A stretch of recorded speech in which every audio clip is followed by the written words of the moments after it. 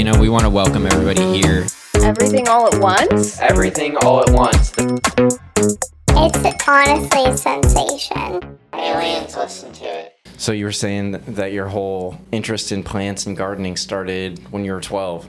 Yeah. So, I don't know. I kind of started early with cannabis. Oh, yeah? Okay. Yeah. 12? Yeah. That's an ambitious 12-year-old right there. When I was 12 years old and smoking pot, I was like, I had no idea or dreams or aspirations of growing at that point. Yeah. It took me till about 17 or 18 to try it. Not smoking it, growing it. Yeah. Well, I was like 11, and my buddy was stealing it from his mom, and, that was... Right.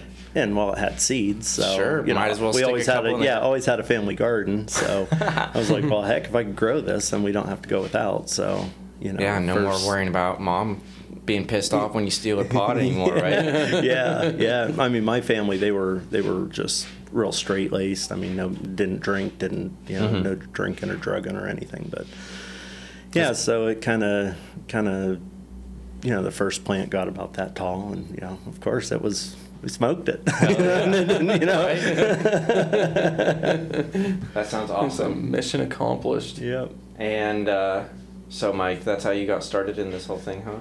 Well, yeah. I mean, that was where my love for gardening started, or for growing things. And now you got your own farm. Yeah. A big farm. Yes, I do. A legal farm, too. Exactly. Not growing cannabis plants anymore. Yeah. My love for the gardening, or for growing things, that's where it started. And then it wasn't what I was growing wasn't satisfying me. So then I started playing around with, taking this and crossing it with that, and really messing with the genetics of it. Small-time geneticist. I can't remember the guy, but in biology we learned about the dude who did all the pea plants and stuff like that. We did a little bit of that, but it sounds like you were much more involved in that whole cross-pollination and growing than I ever was in biology class, especially at 12 years old. Yeah, well, it just happened to be that right around that time, we were learning about plants and how plants, how they share genetics. And how they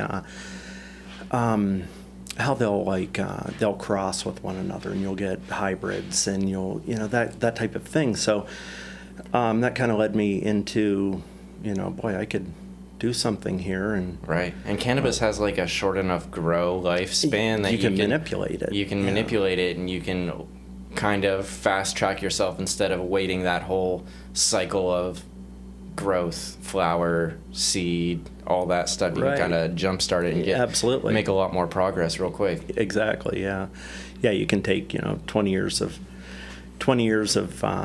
study and condense that down into just a couple years. Yeah. But it was it became.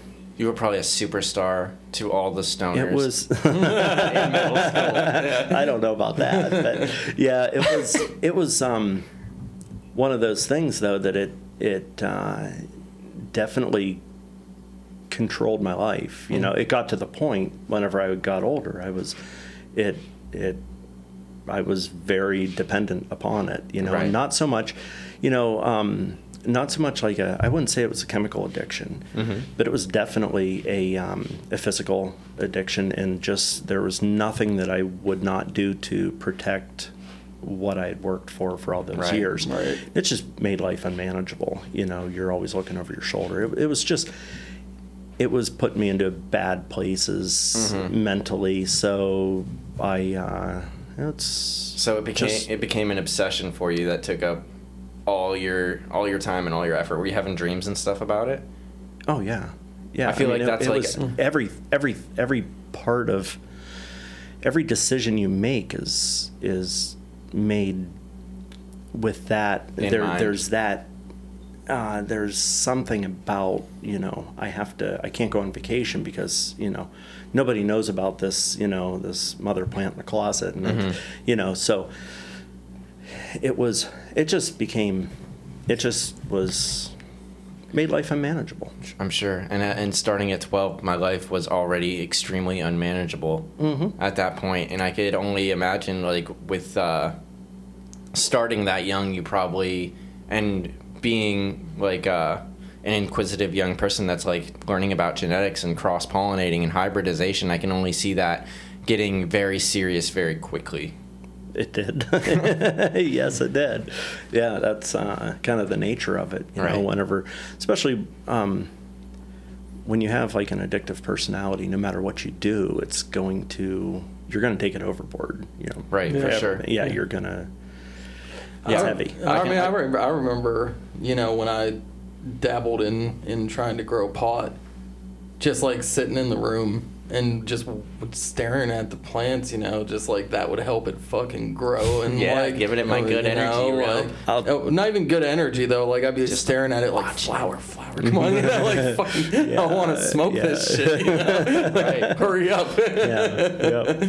It's all in the lighting. And just like that same obsession, I feel like I can tell. I know I'm an addict because that obsession comes up in other areas of my life too. Like this podcast, for instance. I know once I start having dreams about something, whether it's a video game or a book that I'm reading or podcasting or whatever it is, I've reached a point of this is starting to consume my life a little bit. Sure. You know what I mean? When I feel absolutely. like when the way some of the stuff that I've read in the past about dreams and about sleep and about manipulating your dreams and getting into them and certain things manifesting in your dreams, a lot of it is about just spending time thinking about the same thing over and over again. That way, when you're unconscious, that just automatically pops up into your dream. Yeah. And that's how you become the best at what you want. Oh, you yeah. live it. I mean, that's... You put the time in, right? Absolutely. They say after 10,000 hours, you become an expert in whatever it is that you're doing. Yeah. But it has to be 10,000 hours of conscious effort. You know what I mean? It can't just be me out in the backyard swinging a golf club for 10,000 hours and not actually like looking at it and analyzing it and doing it consciously in a way that's going to correct things or recognize things or make changes. And it seems like this was very much a conscious effort. You know what I mean? For you. Yeah. And now you have your own. You moved away from that, and you have your own farm now. Yeah. So it's been I've been clean for quite a while. You know. Right. Sorry, I meant to say that earlier. That Mike has been clean for a number of years now. Yeah, it's going on 6 now. It's incredible, by the way. Congratulations. Congratulations. Well, thank you. It took me 3 years before I could even grow a tomato plant. That's wild. It was just because, you know, I just felt so triggered and so like I was missing out on something. And, you know, most other plants, you don't have a male and a female plant that you can't manipulate plants as fast, like you were saying, you know, as fast as you can. But what I'm finding out now, there's so many more rabbit holes to run down, you know, and it's I guess taking that addictive personality or that addictive trait that I have just ingrained in me to put it to good use. So there's so many things that we use that like certain skills that can just transpose into other areas of our lives. You know what I mean? Yep. Like I'm sure all that plant knowledge was pretty important when you're starting to grow other plants as well. Oh yeah, because it's not so much just the you know the plant itself. That's just the product of what's living in the ground. You know, so you have where I'm going now is really studying soil life. You know, with the what's the mushroom stuff called? The mycelium. Mycelium. I was going to say mycology, and I'm like, no, that's a study of the mushrooms. Yeah. But and you've got to have your fungal and bacterial count kind of equal, you know, pretty well balanced. Some plants like it a little bit more bacterial heavy, some like it. So it's really cool though, because, you know, you take this plant and you can check the health of the plant by taking looking at the sap through a refractometer. So you can see the sugar content or the Brix of the plant, which is like, and you can actually, you know, feed your plant a little something, and everything that I do is I'm not certified organic. However, I will not. Absolutely refuse to put any chemicals on my property. Yeah. I feel like that's a very important thing to do.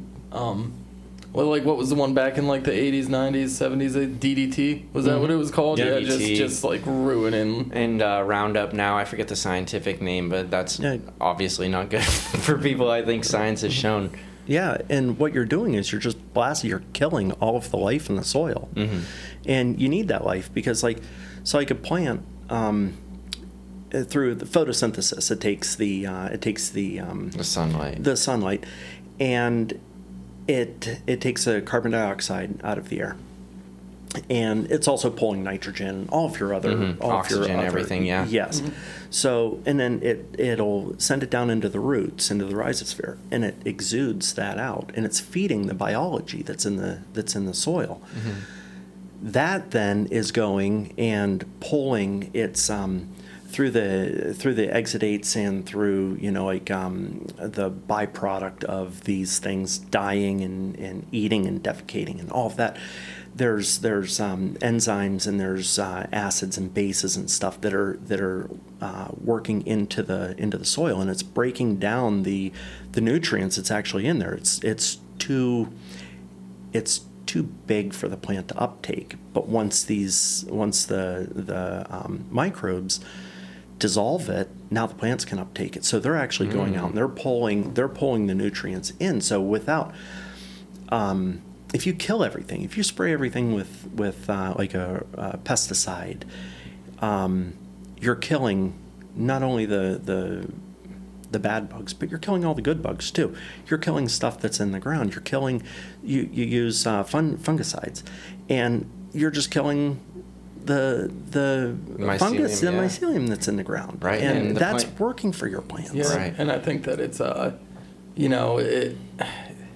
think people don't really realize or appreciate that just because like an object is inanimate, that it's not also like a living thing, So you just like, I'm just gonna spray this shit so these bugs don't get on it and eat them up. And you realize that you're just like destroying the life quality of the plants you're trying to grow as well. And then you got to dump the fertilizer in.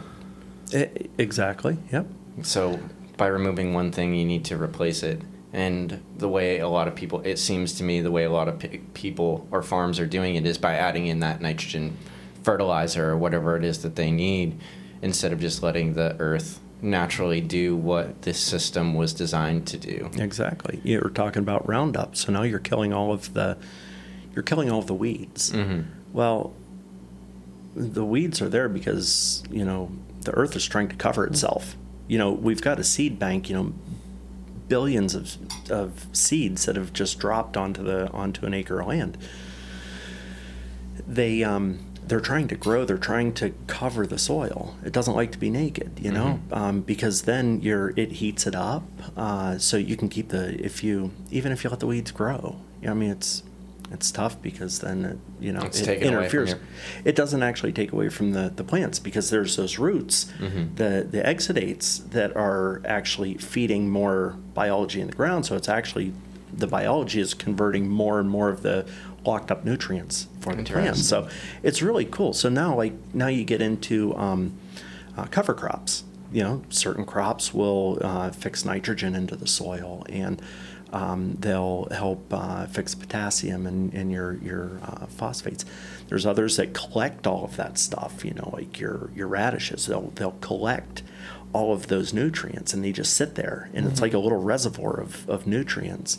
It's just so like if you can start to, if more people would keep the ground covered, then we're not going to have wind blowing the topsoil off. You're not going to have the rain every time the rain hits and that runs off. Yeah, it's just amazing. And that has like massive effects on the water around those surrounding areas. All the nitrogen and the phosphorus getting into lakes and causing massive algae blooms. Absolutely, yeah, it's making a mess. It is. Yeah. So from like a business perspective, though, how do you deal with the bad pests then?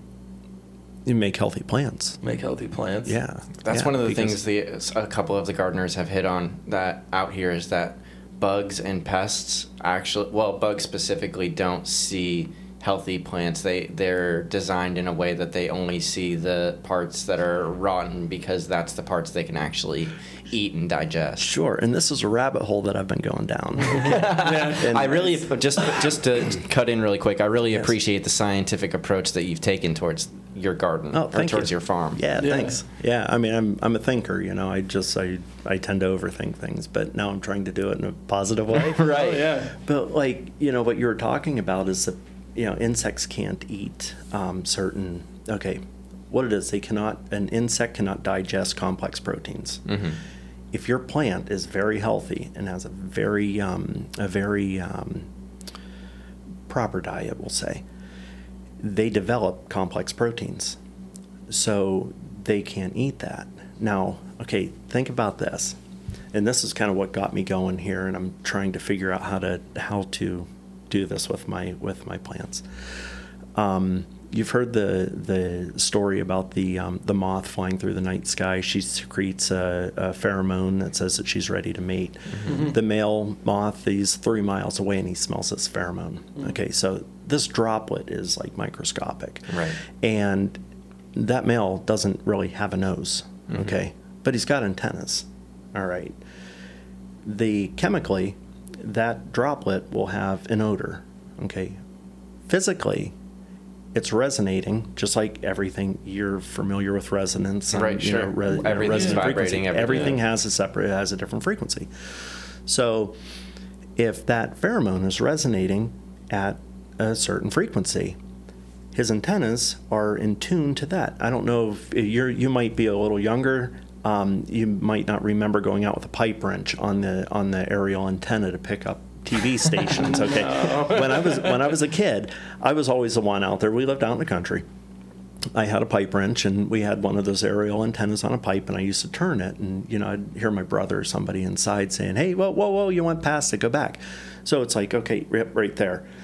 Now, like shortwave radios, they travel forever, mm-hmm. and so if this is, and it's not obstructed by wind, it's not, it cuts through all of that. So this insect with the antennas that are picking up this frequency can hone in on that, and he knows, okay, she is right that direction. I'm just going to keep flying until the signal gets stronger, and then I can find her. And then maybe he can smell her once he gets close enough. I don't know if it's scientifically proven, but that's like, where my mind sort of made sense of it. Mm-hmm. So if these insects are using their antenna, that plant that is ill is going to have a resonant frequency that is not compatible. It's not at the same frequency as one that has complex proteins. Mm-hmm. That makes a whole lot of sense. I think it makes sense to me. Yeah. I don't know if it's proven, but it makes sense to me.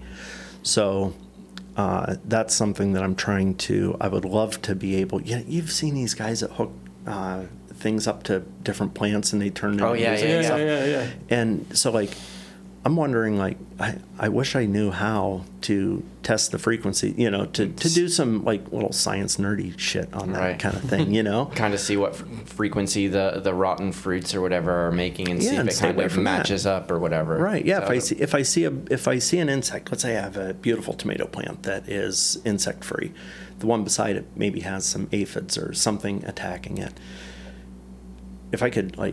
If I knew what frequency that was at and what frequency this was at, then, it would be like that refractometer. Whenever you're checking for the Brix levels, you might be able to tune your plants in to the right frequency. Or maybe reproduce that frequency and spray it over your fields. Just kind of have that. That's super cool. Yeah, That's very, very science fiction sounding, but it makes sense in my head. It feels like you're onto something that might be revolutionary. But there's been scientists that have studied insect antenna, and their work was classified, and they came up missing. That's the way it always seems to happen. Whenever somebody invents something real cool, they get suicided or something. Something happened. Hung in his jail cell. I don't know. Yeah, weird. So we don't know anything here, really. Exactly. Mike's making this up. He's not actually. Uh-oh. We already pretty sure they're listening at this point. So I'm sure. Double lock your door tonight. Yep. And stay safe. Yeah, take me out. That's all right. It's okay if I feel like at this point, if they come after you, they're coming after me and Dave too. Yeah. So That's cool. Yeah. And I don't know if it's cool or not. right. We're gonna have the episode uploaded on Monday, and within like 20 minutes there'll be like a fucking little part that's redacted by the U.S. government. Yeah, Black band showing up out front. It'll be a mess. But we'll face that when it comes. Right now, it's all good. I mean, but it's just. I mean, there's it's so much more than just digging a hole and sticking a plant in the ground, throwing fertilizer on it. See, that's how I want my plants to work, though. Yeah. I am not good at plants. I really do well with plants that thrive on neglect. Yeah. And even some of those ones I'll still manage to kill. Yeah. But give me a cactus. Cactus, I mean, they might make it. Maybe. Right. So, what are some of the? How do you change these bacterial and fungal compositions of your soil to give the plants what they need? And can you look at a plant and be like, oh, this one needs more bacteria, or do you have to use that micron? It would be more of soil test that'll kind of tell you where you're at, but it's kind of more of feed them. I mean, if you think they need, just let them do their thing. Yeah, give them the best environment you possibly can, and learn from it. Some things don't grow. Sweet potatoes, I mean, they like to be starved. I mean, they grow in some horrible soil. Other stuff, needs they're real heavy feeders. They need to be really cared for. Like my garlic, I don't know. I top it with about 4 inches of compost, and so I give it a lot of food through the year, that and grows it's just through the cracks in my driveway. Do you? That's awesome. Yeah. Yeah. Well, little tiny garlics or onion or chives or whatever, green onions. So that might be a little bit different, but that was not the plant that I imagined needing more attention than others. Yeah, and it might not. I mean, I just know that's how I did it, and I had amazing results. I'm getting garlic bulbs they're 3 baseball size. Between golf ball and baseball. Like a Christmas ornament. Yeah. There's a few of them that size. Yeah, that's awesome. And do you work at all with sister plants, or I forget what plant husbandry? Or? The Three Sisters. Like the beans come. Adding. You've got your beans and your corn and your squash. Is that what you're talking about? Yeah. I don't know specifically if it's those plants, but I know that there are certain plants that really benefit off being near each other. That's kind of what I'm referring to. Yeah. Okay. And what that all boils down to, it's so like the corn. We'll use corn and beans. Your bean is that's a legume. Mm-hmm. Okay, that one is, as long as that you've got the right mycology in around that seed, it will, as that plant grows, it fixes nitrogen. It collects nitrogen, and if you pull the roots out, I mean, you'll see these little nodules that are growing on the roots, and they're just little pockets of nitrogen. Oh wow! Corn is a real heavy feeder of nitrogen. That's why you plant those next to one another. So it's the life. Exactly. Yeah. It's the life in the soil that's helping one plant. Another. So there's a lot to that, and it's a lifetime of learning. I don't know what plants to plant next to one another, but it's like a big game of chess, trying to arrange all your pieces together so that it's just like the perfect communion of them, so that you just get the best quality and the biggest. Absolutely. Yeah. The healthiest, the most. And okay, so what we're aiming for is what you're ingesting. The end product, the fruit. If the plant is raised properly, you're going to have a tomato that is so much more nutrient dense than it. I was just listening to store-bought tomato. Yeah, or a conventionally or chemically grown tomato. But I was just listening to something the other day. It said that it's, I think it's 4 times. You have to eat 4 times the amount of vegetables today to get the same nutrients that you had, Yeah. years ago. And that's because of the topsoil deterioration and stuff like that as well. Sure. And the chemicals that we're adding to it. I know that when I'm harvesting plants that I forage out in the woods, I have to be careful with how much I eat in a given sitting, because it has so many more nutrients than a traditional plant or meal that it could make me sick. Mm-hmm. Like garlic mustard and like fiddleheads and stuff like that. I know that you have to portion those out kind of carefully, or you will get, your stomach will be upset because it's not used to taking too that rich. Not used to taking that kind of stuff. Plus they taste way better. Oh, they do. I mean, gosh, you grab a chicken of the woods or a lion's mane mushroom and fry that up, and it's just like, wow. All right. There's so much more. And even like a strawberry or a tomato, you know what I mean? Like an organic tomato that I bought at a store versus a inorganic tomato that I bought I mean, they're miles apart. Yeah. I was just reading about lion's mane mushrooms today, which is interesting that you just brought that up, because I've been trying to be healthier. That's the coffee that I have upstairs. It's lion's mane. Yeah, it destroyed me. I drank it once, and my stomach was like, "This isn't processed." It has a lot of neuroregenerative. It has a lot of neuroregenerative properties to it, and I used to drink it. Me and my old roommate Matt used to drink it every single time before a poker match, and we were like, when we were doing this, we were both like crushing it. Like, we were winning a lot of poker, and we credited every time to the coffee. And then funny enough, one night we're like, no, you guys can't have any of the coffee, because we had already been telling everybody they can't have our mushroom coffee, and our one buddy just went up there and got himself some, and he ended up winning that night. So it was just like as far as science goes, to me, my little brain and my inner scientist is like, well, that proves that it's the fucking coffee, obviously. It may have been. Yeah. Oh, no, it could have been, it could have been like a placebo effect. You thought that it made you better. I have a Harvard shirt just for that, too. There's like one of my buddies told me a long time ago in like high school or middle school that if you wear a Harvard shirt, you'll perform 10% better on a test than if you weren't wearing a Harvard shirt, just because of the placebo effect and the confidence that it gives you of wearing like a Harvard or a Yale shirt or whatever. Mm-hmm. And let me tell you, I wore my Harvard shirt religiously all through college. Anytime I had an exam, it would get real nasty towards finals week, just because I felt like I was giving myself that extra little boost. You were taking calculus tests with a pen, weren't you? Yeah, I felt that good about it. I didn't need. What do you need an eraser for when you got a Harvard shirt? God. Or like going out to I remember, I've been in a few weddings, and like when you're going out to the bar or something in a suit, you just feel like you can just like kill it, yeah. Right. I'm like, if I'm out in my usual stuff, I'm like, I look like a slob, but when I'm in a suit, I'm like, man, the lines are coming out, like, I'm just smooth as shit, like I need to buy some suits and just wear them everywhere. Right? I get it why the people do it on TV and the mafia and stuff like that. How could you fail in a sweet suit? Yeah. Exactly. Where'd your name come from, Mike? Fireberry Farms. Okay, Fireberry Farms. So, I started I started the farm as a elderberry farm. Okay. Fireberries.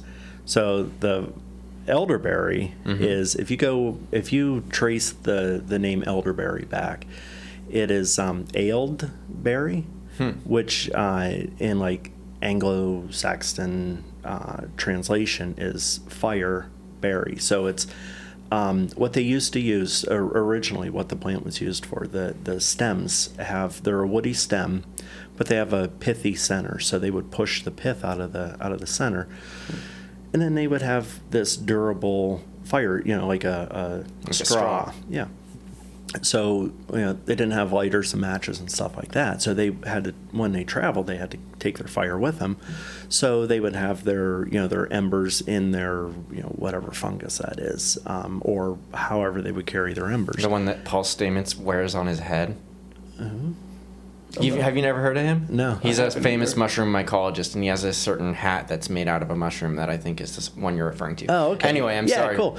So what they would do then is whenever they got to where they were setting up camp or whatever, whenever they had to get their fire going again, they would take their elderberry stick and they would use that to blow air and to direct the air to get the fire going. So that's how I came up with the name Fireberry. Cool.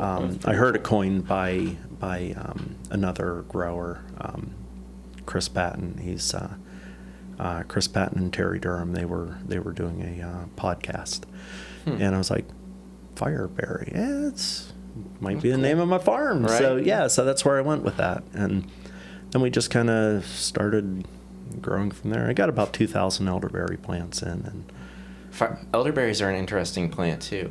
yeah, they're one of the highest. I think aronia is the only plant the only berry that's higher in antioxidants than elderberry. Yeah, it's definitely fabled as like a very medicinal berry. You know, people sell did you make syrup with it, or did you sell it to people that were making syrup, or Sell it to whatever they want to use. yeah, whoever wants to buy it, Yeah, right? I mean jellies and syrups and shrubs and different tinctures and I mean you can, oh my gosh, there's so many different uses and ways to ingest elderberry. Right.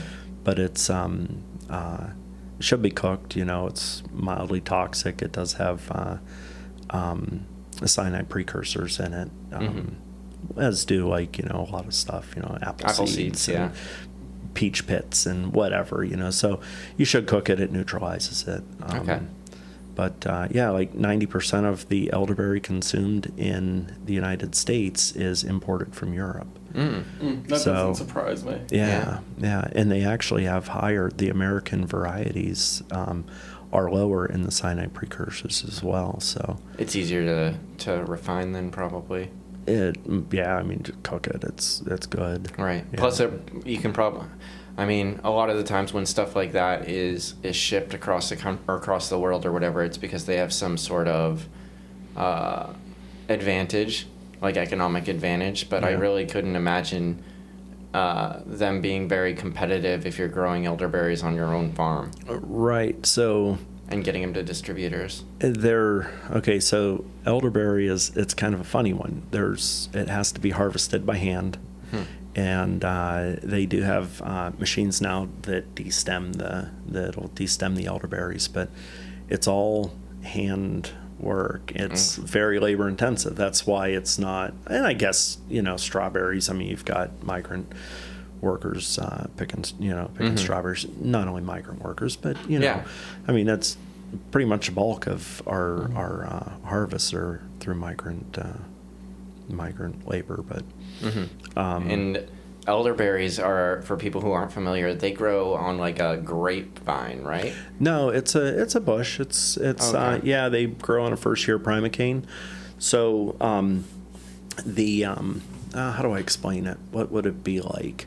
Raspberries? No. No, it's maybe a little bit more like a blueberry bush, I suppose. But it only grows, like I said, it only grows on the first year's growth. There are really? some varieties like Marge, I think that grows on the second year, growth.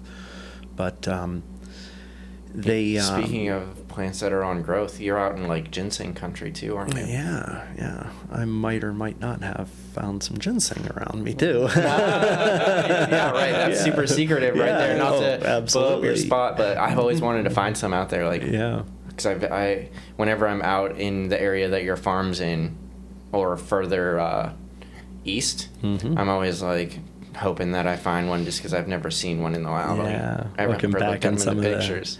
Looking back in some of the little nooks of the northern facing Wintergreen Gorge, That's or possible. northern facing mountains out there is what you're referring. Yeah. But that's where I've heard it could be found too, is the northern facing Wintergreen Gorge. Yeah. It may or may not be out there. I've never found it. I It don't likes know. the shade. Yeah, it likes the shade. You want it some likes the heavy cool. cover. I kind of want to grow some in my backyard. And because- it won't have the same properties. Yeah? You can even take native wild ginseng, plant it, cultivate it yourself, and it doesn't have the same. It does have some of the same properties, but it's not. It loses its potency Dang. whenever it tries. It's one of those things that Needs nature that nature special needs to. Yeah, formula. it also, maybe it's the fungal. You know, we're talking about the mycelium. You know, your forest floors are just, I mean, it's a fungal dominant environment. Yeah. So.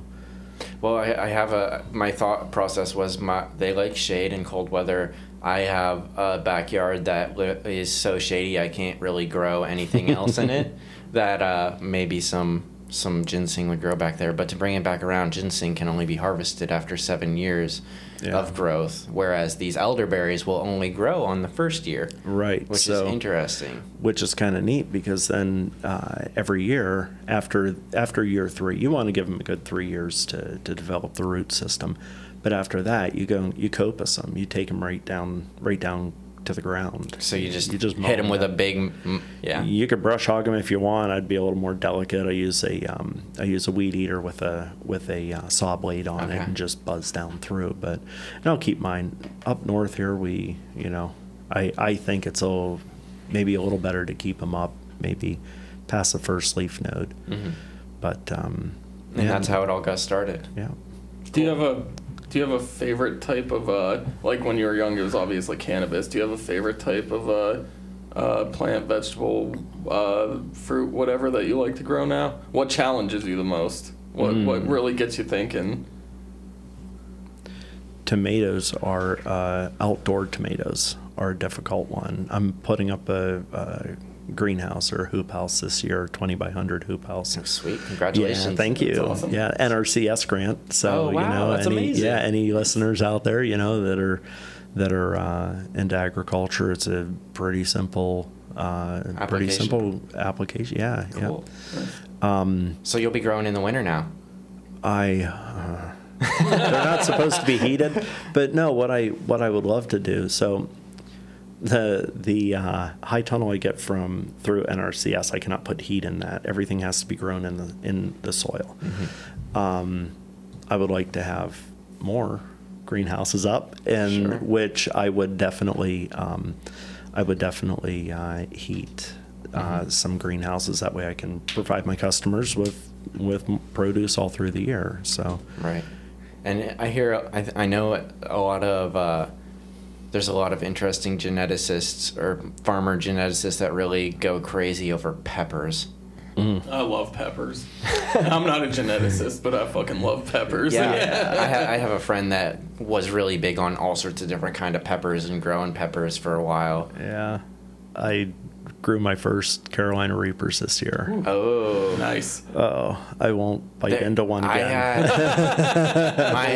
My same buddy that I was drinking all the mushroom coffee with ordered a bunch of Carolina Reapers, and I remember for a while everything we ate was just so ungodly hot. It was like a challenge. It was like miserable challenge. Like, it was good. I like hot foods, but holy God. They'll wreck you. Oh, it was bad. My God. We had the curry the one time. We made like 4 or 5 people submit when we cooked food for them using these peppers. They get like halfway through it, and they're like, I'm not eating it anymore. That was the only time ever that I've had to stop through like a normal portion, like a quarter of the way through, and I was like, I can't eat this right now. And him and the other guy were giving me a hard time, and I ended up finishing it. But my lord, it was so fucking hot, It was brutal. And there's no way to use those like appropriately. There isn't. It's not like I can find I can just put the tiniest amount in and it'll be medium. It's just everything is just destroyed. Well, not destroyed. I mean, I like spicy stuff, but it's gonna be hot no matter habanero what. Hot is I love habanero. Like, I'll take a habanero and put it in like a jelly bag, and then cook that in with my sauce, and I take the jelly bag out. That way, whenever somebody's eating your spaghetti or your whatever, they don't get a chunk of habanero in their mouth. Sure. But that helps, because then you get the heat, you get the flavor, but you don't get that. Oh no! A chunk, like, right. Oh god, yeah. I mean, it'd be rude to take this out of my mouth right now. It's a hot take, no pun intended, but to me, like, those Reapers, they're like the fentanyl of the pepper world, it's just like, oh, this is kind of tasty. Then you're like, too much, just like a speck. Yeah. And that's all it takes. That's all it takes. Yeah, and a gallon of milk. Right. Yeah. And a rough tomorrow. Oh yeah. Yeah. Right. No, that was peppers are pretty cool. Yeah, but as far as what my favorite plant to grow, I don't know. I can't really choose one. Were you growing other plants when you were growing your cannabis? Did you have a garden? I always had a garden going. Yeah, and I always tried to go, organic or natural. Studied a lot of organic growing techniques and things like that. How did it turn into something more than just a hobby for you? Well, my kids are grown. I work in Warren. April works up in Erie. So with gas prices the way they are, I'm living at my farm. So I've got a lot of time on my hands and idle hands, Right. I mean, I don't, so it gives me a place to focus. And, I go crazy if I don't have something to occupy my mind. I've been off this past week, and I got to say I've been struggling a little bit personally with what to do with myself. Yeah, it's tough, you right? know? So that was a lot of the reason why I went that way. And I've got, I don't know, it's about 85 acres, and I've got about 65 of that is timber, 20 is field. So I'm slowly getting this farm back up and running. Was it a farm originally? Originally, yeah. I mean, the guy had, some cows and, some pigs and that kind of stuff, but that was years ago. So this farm is about a half a mile away from where I grew up. Oh, nice. Cool. And I was the youngest. My parents moved. They moved off the hill and into town as soon as I graduated, and I was like, oh man, that's not home anymore. So the whole hill is owned by 3 different families. They own all. It's just owned by 3 families, except for this piece of property. So, from the time I was 18, I started stopping by and talking with them. Every year. It took me 20 years of stopping and having coffee with him and asking him if he'd sell me some property before he finally did. And I told him, I was like, you can live here until you die. I'm fine with that. I just, this is where I want to die. And so I ended up, long story short, I ended up with it and just slowly getting it worked back. It's expensive. Sure. To get, to rehab. It's kind of cool getting old and having that extra money to throw at these hobbies now. Yeah. I'm not raising kids. I don't have diapers to buy and stuff like that. So I'm dreaming for the day my student loans and house are paid off. Right. Be like, I'm going to be fucking rich. You know what I mean? Yep. So it's just kind of, I'm working into, so I've got the produce, starting a CSA or a subscription box this year. Oh, sweet. Good for you. That's awesome. Yeah. So that'll come out every month or so? Every week. Every week? Yeah, it'll be about $30 worth of produce in a box, and this is pretty cool. So, like I was telling you, I've got 65 acres of timber, so I'm farming that as well. So, like, there's just doing crop tree release, taking this tree away and this tree away so that this one, blossoms, gets bigger faster. Well, those trees, I'm going to be turning a lot of that into biochar and adding that back into the soil, so that the adding that carbon back in. Biochar is burning the wood? It's just charcoal. Okay. Yeah, taking that, and just burning it in absence of oxygen. So, and it's a lot cleaner, and so you can take that carbon, you can either let it rot, and it's good for nutrients for the forest floor. So the tops, you want that to rot down, but when it rots, the CO2 goes right back into the atmosphere, and that's what we're trying to sequester as much of that as possible. So you turn it into charcoal, and then you inoculate it with your compost or microbes, and you get that into the soil, and it's there for thousands of years. Right. So I forget where I was going with this, but so the logs. So every customer then gets 2 2 wooden crates. Remember the old wooden crates? Like dorm rooms would have wooden crates. Oh yeah, Sure, yeah. Yeah. So Keep records in them. Yeah, exactly. Keep whatever, a nightstand or whatever. So I'm gonna bring those back. I'm gonna be building crates. So each customer has 2 crates at the end of the season. They always have one. I always have one. Right. So then at the end of the season, they get to keep both crates, and then we'll start all over. And I'll put Fireberry Farm on. Sure, it. yeah, I of think course. people love that. People love like vintage Cool type Yeah. stuff. going back Especially to if simpler times. it's made out of your own lumber there. Exactly. Do you have like a logger? Oh, I am. Yeah, I got a sawmill and Or- everything. yeah, that's what I meant, a sawmill. I've got a sawmill, and yeah. Those are big, impressive, scary machines. This is a big one too. It's about 60 feet long. It's got Wow, a big, shit. it's a circle mill, like on Bugs Bunny whenever they tie somebody down, run them through the saw. Right, That's what yeah. I got. Yeah. Very cool. So, And getting the subscription going and stuff. yeah. Do you do like a lot of restaurants and stuff like that? Do they want to get I produce? do have one chef down in Warren, Chef Kurt. He has been very helpful with me.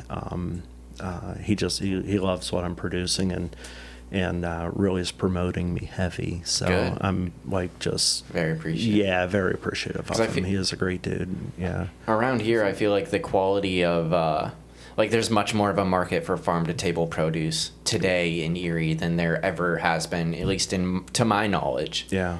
Yeah. All these new restaurants coming up trying to deliver like really top tier products, and for top tier products, you obviously need top tier produce. Yeah. Yeah. So- I mean, in the last at least what you think like 10, 15 5, 10 years. 5, 10 years, there's just been like this health revolution. Like even at like the fast food places, when we went to McDonald's as a kid, they weren't showing you the fucking calories on a Big Mac. Yeah. People are more Yeah. concerned about where their food comes from and what they're putting into their body for sure. Exactly. Farm Yeah. to table is just, almost the preferred way to go out and eat now. Hmm. And I've been reading a lot as well. My buddy Javed, I mentioned him a bunch of different times on this show, has been pushing a bunch of articles down my Facebook feed about how metabolic disease and the internal gut biome and what we eat and stuff has they're discovering that it just continues to have more and more of an effect on our overall health and well-being. Just that putting the right stuff in our body just makes such a huge Yeah, difference. And having the right, we are what we eat. Like really, when you come down to it plainly, like everything that my body is made of right now here in this existence is based off of the foods that I've put into it, just reformatted and changed chemically into this being. So it makes a lot of sense to me that if I don't have the right parts to put something together, like even if I was putting together like a car or whatever it is, it's not gonna work properly without all the stuff. Right. And the first place I learned that, this is what started my journey learning about eating healthier and treating the body right, was when I was in treatment, when I was in rehab. We had a counselor that was real big on the connection between digestive health and mental health. And so you're right, it's crazy, like it's all one body working in a system, but we kind of separate like how we're feeling, into another thing Sure. that's separate from what we do to our bodies, and like it definitely, like it has to be connected, right? This is all one working, like It has to be, yeah. And really, you're not feeding your body; you're feeding the microbes, which are feeding your body. Right. Just like soil, you're feeding the soil, which feeds the plants. And like our bodies are only made up of, I don't know what the percentage is, but we'll say 10% of our body is human. Mm-hmm. The other 90% is, microbes, Right. bacteria, Digesting all our food and transferring everything around. It's amazing. It's just like, Right. yeah. And it seems that like this system works so well until humans get involved. Yeah. You know what I mean? Absolutely. We just like if we just ate the things that were around us in the earth and around the earth and didn't fuck with them, Yeah. like we'd I probably agree. be a lot better I completely off agree around. with you. Yeah. Yep. Yeah. That's but there's more profit in Yeah, in mass producing. mass producing. Do you have to like compete with that at all? Do you think, or is I mean, you're not really competing with them? No, because people know, people are really becoming educated on what they're eating. You know, so if you know your farmer, and you are willing to, if you're concerned about what you're putting in your body, and you want to know your farmer, if he doesn't like allow you access to see what he's doing, you probably don't. You're probably not eating what he says you're eating, you know. Right. But you know, and most farmers are like, yeah, you know, you're welcome. Of course, they're very busy, so they can't really entertain. Sure. You know, like when I'm on the farm, I'm busy, but I would always take time to, you know, be as transparent as I possibly can. You know, I might have a conversation with you, but I'm going to be planting or I'm going to be doing something while we're talking. But I think people don't, you know, and my prices, I mean, I kind of price my stuff in between organic and conventional. You know, what you're buying at, like, you know, the co-op, Wegmans or you know, something like that. Yeah. So, and then, you know, like my customer, you know, my CSA people, you know, I mean, that's like anything they get, you know, if they're going to sign up to be, you know, for the subscription, then they're going to get like 20% off of anything that I'm growing. It's whatever they want is a 20% discount. So that's amazing. Yeah. And I mean, what it does is, you know, does it save you from having waste? It definitely does. Yeah. Yeah. And, you know, I mean, really nothing goes to waste because it gets composted. Right. But it's still, you know, you're still picking it, cleaning it, you know, and planting, you know. So it's a lot of time and stuff. But it's, it's good stuff. Have you thought at all about any animals? Yeah. Actually, I'm going to. So I've trained oxen before. I've had a team of oxen. Yeah. That's very good. And, Yeah, so I don't have them anymore. Whenever I was, you know, really heavy in my addiction, I ended up, I had to give them away just because I was so, you know, back and forth, and just, you know, I wasn't able to care for them the way they needed to be cared for. So I gave them to a friend of mine.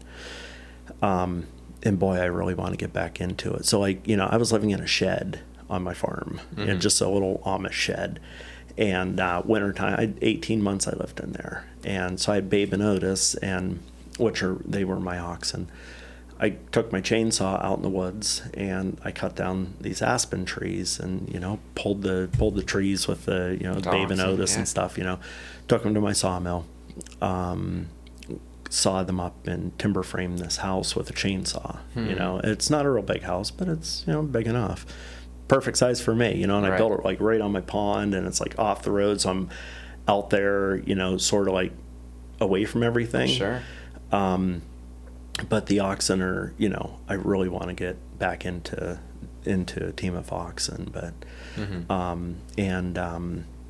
some beef. I'd like to get into some beef, because you need to mob graze to really help build your soils up, and all of that. Then follow behind them, you know, 3 days later with pastured poultry. And maybe some laying hens, you know, maybe 1,000 laying hens, you know, so I can offer eggs, chicken, you know, some broilers, some beef, some pork. That's a whole genetic rabbit hole too. Chicken. Me and Celinda have watched like 3 documentaries probably at this point, just about like chicken and them going to compete in these competitions and how they have to get all the genetics right, and the chicken has to be just fucking perfect to compete in these ridiculous competitions. They're so much fun. Chickens are cool. I mean, they're neat birds. They're mean. I mean, they can be, I mean, like, to people, they're usually pretty nice and pretty mellow, but oh yeah, if you put something out there though, they'll fuck it up. Yeah, you get a wounded bird, you know, a bird flies into a window and they see it, and they just like, game over. Brutal. The chickens are the chickens and the cows too really seem to be like one of those like have one of those symbiotic relationships. Sure, they don't share food sources. Well, yeah, they'll share food sources, but they won't share parasites, you know. So like the cows, whenever the cows, if you follow behind the cows 3 days after the cows go through, you send the chickens through. They're in that 3 days, the fly eggs now are larvae. The chickens are scratching through. They're getting a bunch of protein from all the larvae, and then all the grasses and stuff that the cows didn't eat. You know, you don't want to.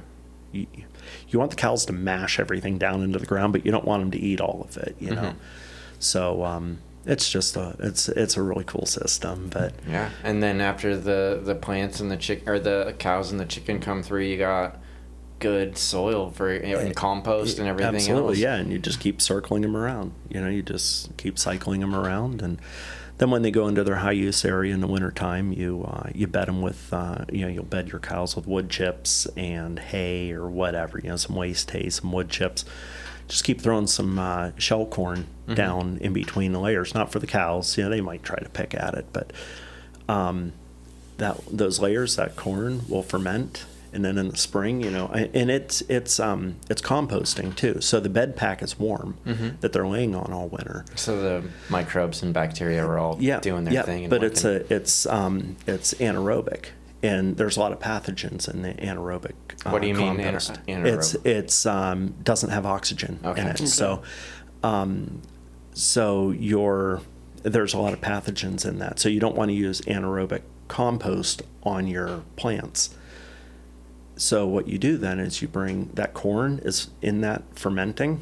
So then you bring the pigs in the spring. The pigs come through and they root up that bed. They turn the bed for you, and the oxygen gets into it. It heats up. It kills everything that's in there, and it's an aerobic compost. And it's it's just very, very healthy for the garden. So then that goes on there. So it's all, you have to have every piece working for you. Circle of life. It is. Yeah, it seems I'm very much convinced that nature does a much better job at all of this stuff than humans ever did. Yeah. But when you have a population of 100, well, let's just say a big city, we'll say Pittsburgh, a couple million people. Okay. Do you think that it's possible to feed all of those people if I'm farming in a way like you that's good for the environment and natural? Yeah, absolutely. Most certainly, I think you can. With enough space? Absolutely. Do we? Okay, so you go down through town. This one really, I scratch my head over this. If you look, and this is just, and I'm only using just for instance. You go down State Street, and if I remember right, there's like some maple trees or some type of trees that are lining, along the sidewalk. Why put a fucking maple tree or an oak tree along the city street where you've got homeless people walking up and down? Why not put apple trees in? Yeah, a lot of cities are moving that direction too. I've seen ones. Is it in the South? Is it Atlanta maybe where they have peach trees? Yeah, I mean, why not? Why plant? Or no, put blueberry bushes instead of barberry hedges. Yeah. Blueberry bushes. Or raspberries or... whatever, yeah. I mean, start making... our landscaping should be edible. It just makes sense to me. So, it makes... You know, and then these other, the blighted properties, they tear the lots down and then... it just sits there with nothing. Right. That's a nice, valuable piece of land that you could... you can vertical garden on that stuff and yeah, we had another guest a while ago, Tess Frawley. But she was really interesting. I heard that. Yeah. The Eat Your Yard. Yeah, she's all about that. Bringing the suburban garden to life. Or the urban garden, or whatever kind of garden, wherever you're at. Yeah. And it does seem like a really big waste to me personally to have like a yard that doesn't have. I can't even talk about this though because I don't have a garden. I can't really grow a garden in my backyard or my front yard. If you had the desire to, you could. I would have to chop down the trees.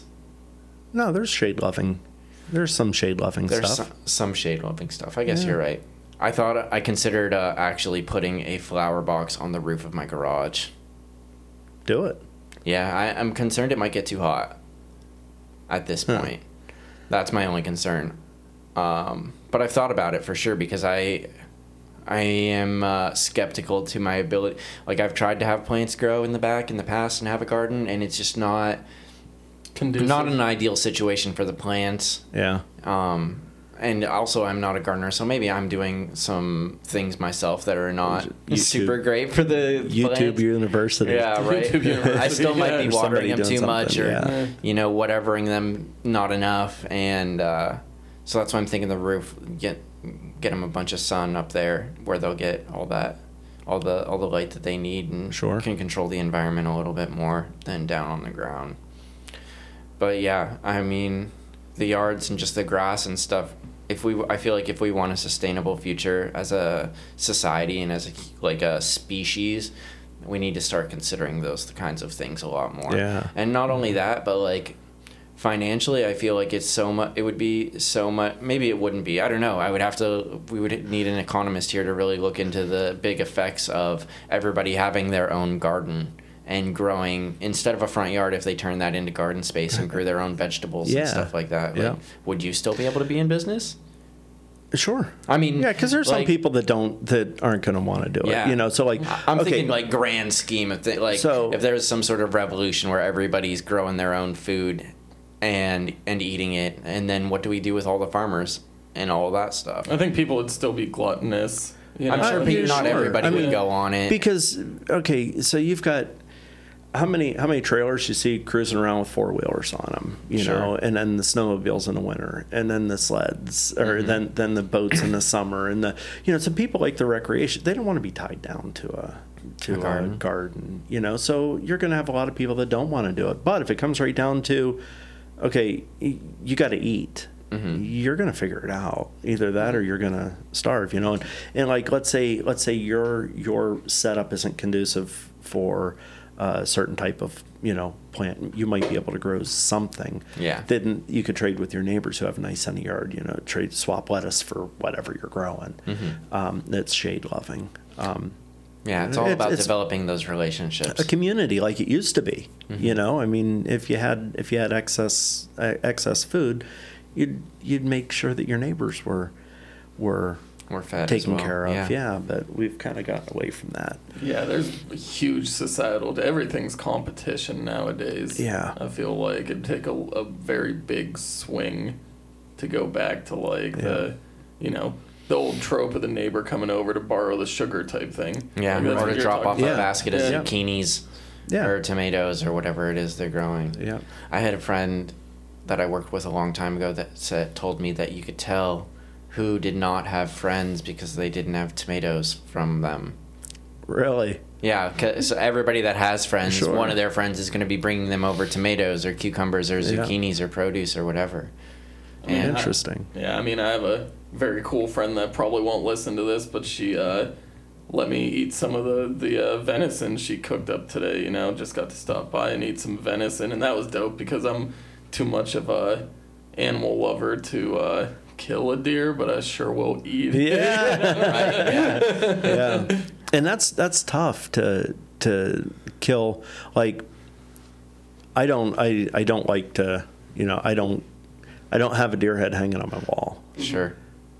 But I got venison in the freezer. Mm-hmm. We'll put it that way. Like my desire isn't the kill of the animal or the hunt of to hunt the showing animal. people how big of a deer you got. Yeah, it doesn't matter. I mean, I eat it, and I'll respectfully will harvest it and take care of it. That's the tough part about having animals on your farm. You're nurturing these. You're feeding these. You're feeding them. You'll be feeding your cow a bottle, from for the first few months of its life, and then you're raising this thing to be eaten, and eventually you've got to take its life, and it's not something that I take with a grain of salt. It's something that is I don't know. There's a lot of reverence. Yeah. In doing that, it's a difficult part. I've been seeing pictures of Josh, who was on the show a while ago. He got a bunch of pigs, and one of them, they're calling Big Red, and I see all these pictures of him and his partner like hanging out with him and like cuddling him and feeding him and stuff, and I'm like, oh man, that would be tough. It is, because me as like an animal loving person, I'm sure I would get attached, especially if I had like an extra specially cute pig like running cute little red baby pig running around my yard that connects with you, right? Like, you know, isn't that like an old like Native American thing, like with the bison, like you kill the bison, but out of respect for the bison, you'd use every single part of it. Oh yeah, sure. Yeah. I mean, you don't want. I mean, there's some parts that you just you can't use. I don't. I mean, we've got places to buy moccasins now, and right. You don't need to be making weapons out of the leather, right. But no, I mean, you definitely, like the bones, your beef broth, I mean, just nothing better than a good bone broth. It's it's so healthy and yummy. Yeah. But no, so like you're saying, you try to use every bit of that animal that you can, right? And the rest of it goes into the compost, and it feeds. You're feeding the microbes, and it seems, I feel like our society or the culture we live in is very much like a wasteful culture too. Like that idea, like even I see it in like old people, like older family members, grandparents, stuff like that. Like they save everything, they use everything. They don't make extra stuff, they use what they need and to like make a meal or to make whatever, and the rest gets saved for like later on, or and I feel like a lot of people today are just so, it's like even myself, it's just so easy to throw things in the trash. Oh yeah. I mean, I see plenty of, and I'm not a parent, so I can't comment on it, but I remember when I was a kid, it was like you got your plate for dinner and you didn't get up till your plate was gone. Yeah. And I think that's something that just doesn't happen as much anymore. No. But even in so many other aspects too, not just like food, but like plastic and like all of these things that are single use and throwaway. Leaving the lights on. Remember I don't know if you remember the book covers, the brown paper bag book covers. Oh, school book covers. Yeah, you can't do that with a Walmart bag. No. I mean, those paper bags are made up in Maine. Right. And and it was these, I don't know. I mean, they were used for everything until they were like nothing and turned back into the earth. My grandma used to save her plastic bags. Yeah. Fold them up and keep them on a hanger. Yeah, my mom folds up the plastic bags, and she puts like the Walmart bags and stuff. She folds them up a certain way and puts them in, saves her tissue containers, and puts them in tissue containers. So that's smart. When she needs one for like the bathroom, she just pulls one out, another one pops up, and it's like.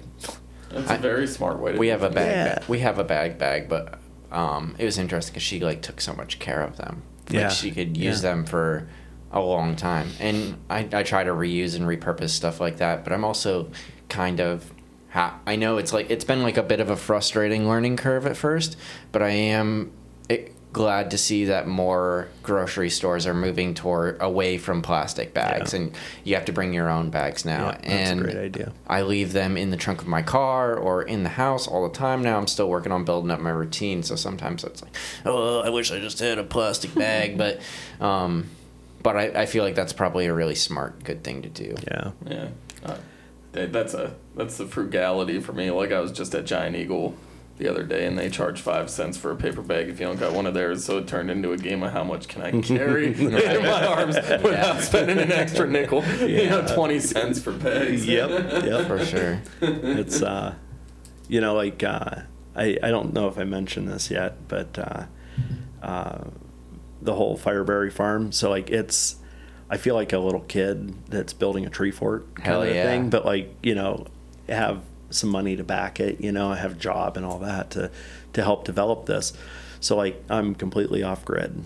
I don't. It's exciting. Yeah, it's really cool.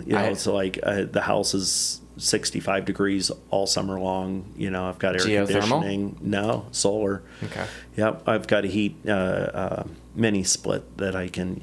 I can use it for heat, but wintertime, this time of year, you're not generating a lot, so you have to conserve a little bit more. But I mean, my water well's 200 feet deep, so it's it's a 240 volt well pump, so water's heavy. It takes some power to get that out, but I mean, my irrigation is run off of that. The all of my lighting, my freezers. I'm actually putting in a walk-in freezer, walk-in cooler for the produce. I thought about getting solar on top of my garage too. Yeah. I don't have the money right now to do it, but Well, there again, YouTube University. yeah. Start studying it. You can get it pretty cheap. The solar panels, they can't put them in a landfill. There's too much nasty stuff in them, so it's So I could buy some used ones absolutely, yeah. and fix them. Yeah, no, you don't even have to fix them. Oh, I mean, they're all tested because like they'll take these big solar farms, and the solar panels are like 250 watt panels,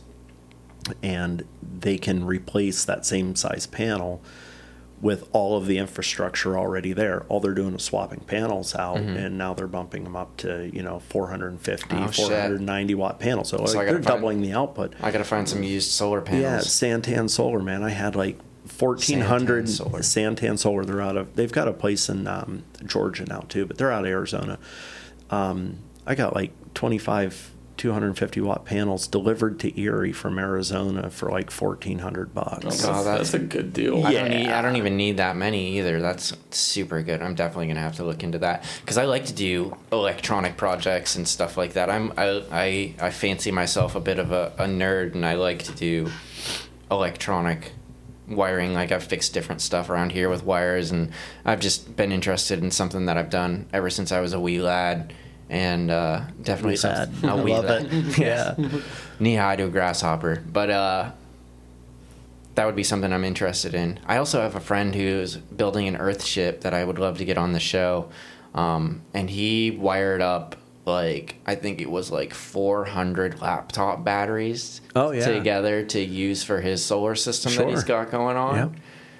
So Well, look, the Tesla vehicle batteries, they're just a whole bunch of those 18650 cells. Like your vape pens. They've got like just those little tiny 3,000. Yeah, batteries. there's like thousands of those all That's all wired wild. up. That's what those batteries are. yeah. Yeah, there's people doing like entire Just power those walls out of those batteries. 18650s. Yeah, That's wild. Yeah, that's real cool. Good for them. yeah. Good for society and the world and America and everything. Yeah. I love it. Yeah. All Keep of it. being creative, people. Keep doing your thing and learning stuff and be your own scientist. Follow your passions. Don't be afraid to be a kid. Don't be afraid to kid and experiment and see if something works because the opportunities are out there and it's just about. And if they're not out there, you got to make them. That's my new thing. I'm telling myself is make my own opportunities. Yeah. You're not learning if you're not failing. Right. Yeah. Go down them rabbit holes. Go down. Oh, Keep yeah. digging. Be an Alice. Well, Mike, this has been super fun. I loved having you here. I feel like I've learned a lot from this conversation, and I hope that Definitely. people are going to enjoy listening to it. They will. I'm sure they will. They I definitely will. hope. Yeah. Yeah. All of our. Tony, Dave, it was a pleasure. man. Yeah, it was super fun, dude. Thank Yeah. you so much. Thank you, everybody out there, for listening. Hit like or subscribe on our YouTube or Facebook walls or anything, social media, because it really helps us fight against the evil algorithm of Mr. Zuckerberg. And we're all about young, new, enterprising people and fighting the system. So fuck him and fuck social media. If you feel frisky, you can also check out our Spotify page. Yeah, Spotify page, like that too. Give it stars. Review the page. All that fun stuff. We love you guys so much. You make this all worth it. We love y'all. Peace. Peace. Right on. Peace. Love you guys.